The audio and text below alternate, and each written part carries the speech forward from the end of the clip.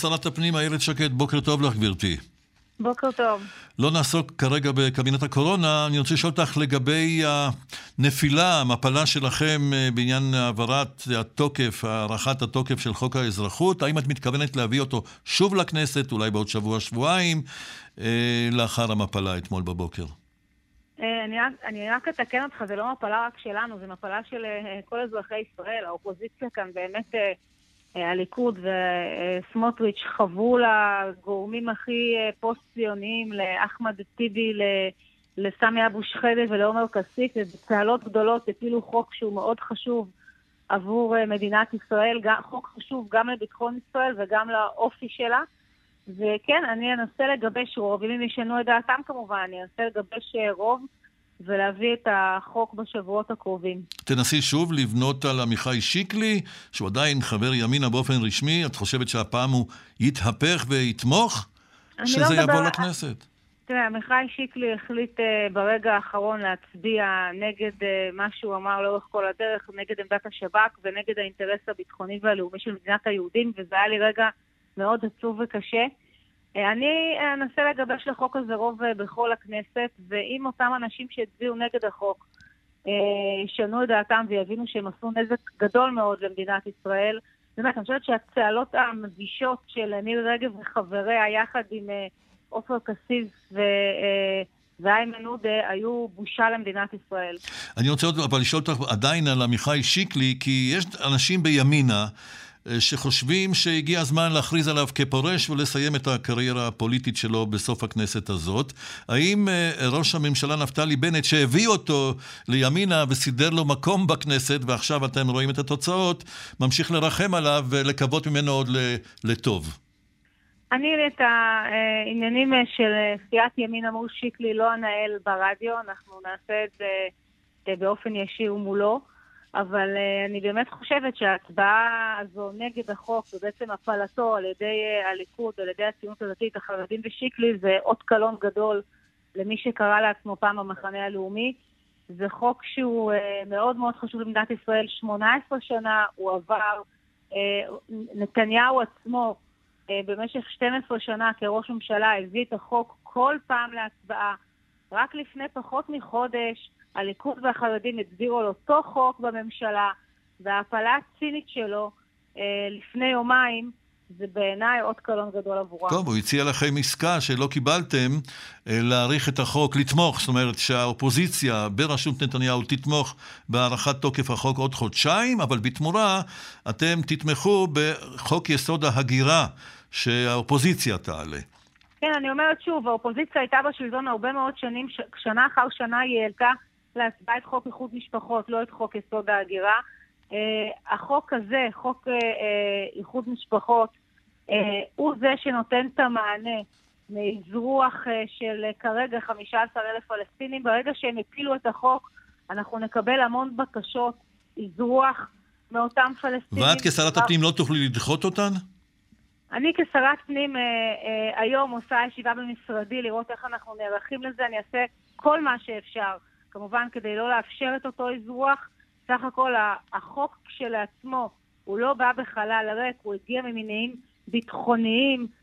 רוב הפיגועים שנעשו בישראל על ידי ערביי ישראל הם נעשו על ידי אחמ"שים או צאצאים של אחמ"שים, של אנשים שהגיעו לכאן על ידי איחוד משפחות.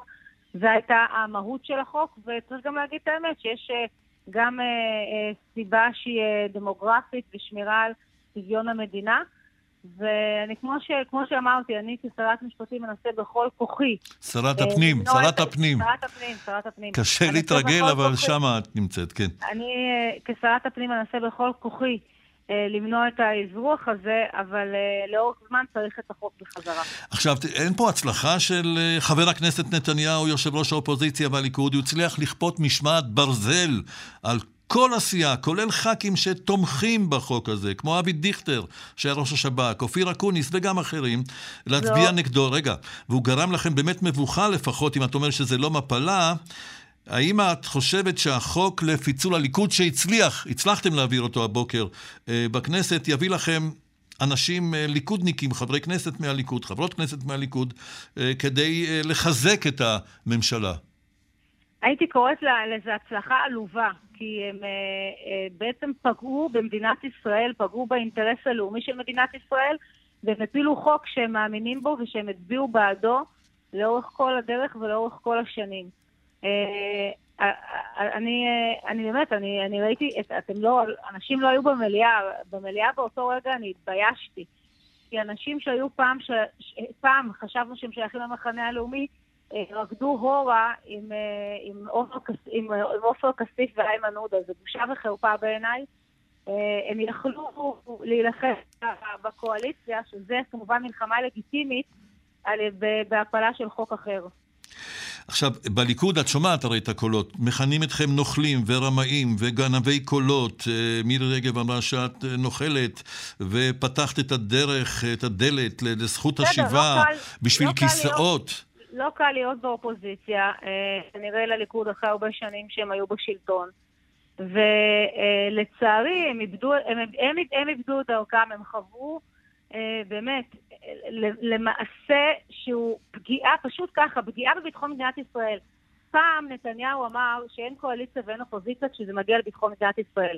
מסתבר שיש, והם עשו צעד, באמת, בעיניי, צעד הוא פוגע באינטרס הלאומי של מדינת ישראל. גם לאופוזיציה צריכה להיות אחריות. זה נכון שהאופוזיציה צריכה לשאוף להפיל את הממשלה, אבל גם צריכה להיות לה אחריות מינימלית. אנחנו בזמן מלחמה כאופוזיציה גיבינו את המדינה, מעולם לא הצבענו נגד אינטרס של מדינת ישראל. אז הם מתנהלים כאופוזיציה מופקרת וחסרת אחריות. השאלה היא כמובן, מה יקרה כשתגיע ההצבעה החשובה באמת והגורלית על אישור תקציב המדינה לשנתיים הבאות? אם בהצבעה הזאת שתגיע לכנסת בסתיו, כרגע אתם עדיין לא מגובשים בעניין, אם שם לא יהיה לכם רוב, הממשלה נופלת, נגמר הסיפור. תקציב המדינה זה עוד אבן מאוד מאוד מרכזית בשנה הקרובה. כבר כמה שנים המדינה הזאת מתנהלת בלי תקציב מדינה, ואנחנו נעשה כמובן את כל מה שאנחנו יכולים ואת כל המאמץ כדי להעביר תקציב טוב, להעביר תקציב עם רפורמות שיעיצו את כלכלת ישראל קדימה, ואני מאוד מקווה שנצליח להעביר אותו. שרת הפנים, איילת שקד מימינה, אני מאוד מודה לך על השיחה הזאת, בוקר טוב. תודה רבה, בוקר טוב.